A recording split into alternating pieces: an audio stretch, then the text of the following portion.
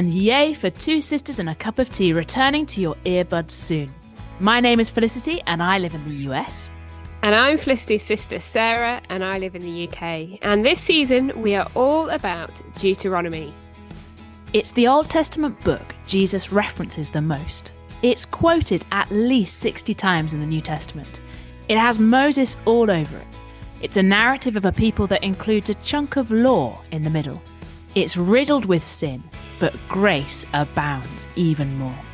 So, Deuteronomy. We're going big and tackling it. It's long, but we're sticking to 20-minute episodes. We're still digging in and still driving it to the heart. We're still sipping tea and munching English-style biscuits every Friday, and we'd love you to come and join us as we kick off Season 7 in Deuteronomy. The first episode drops on Friday the 3rd of February. Head over to our website at twosistersandacupoftea.com for more information. Look forward to seeing you then.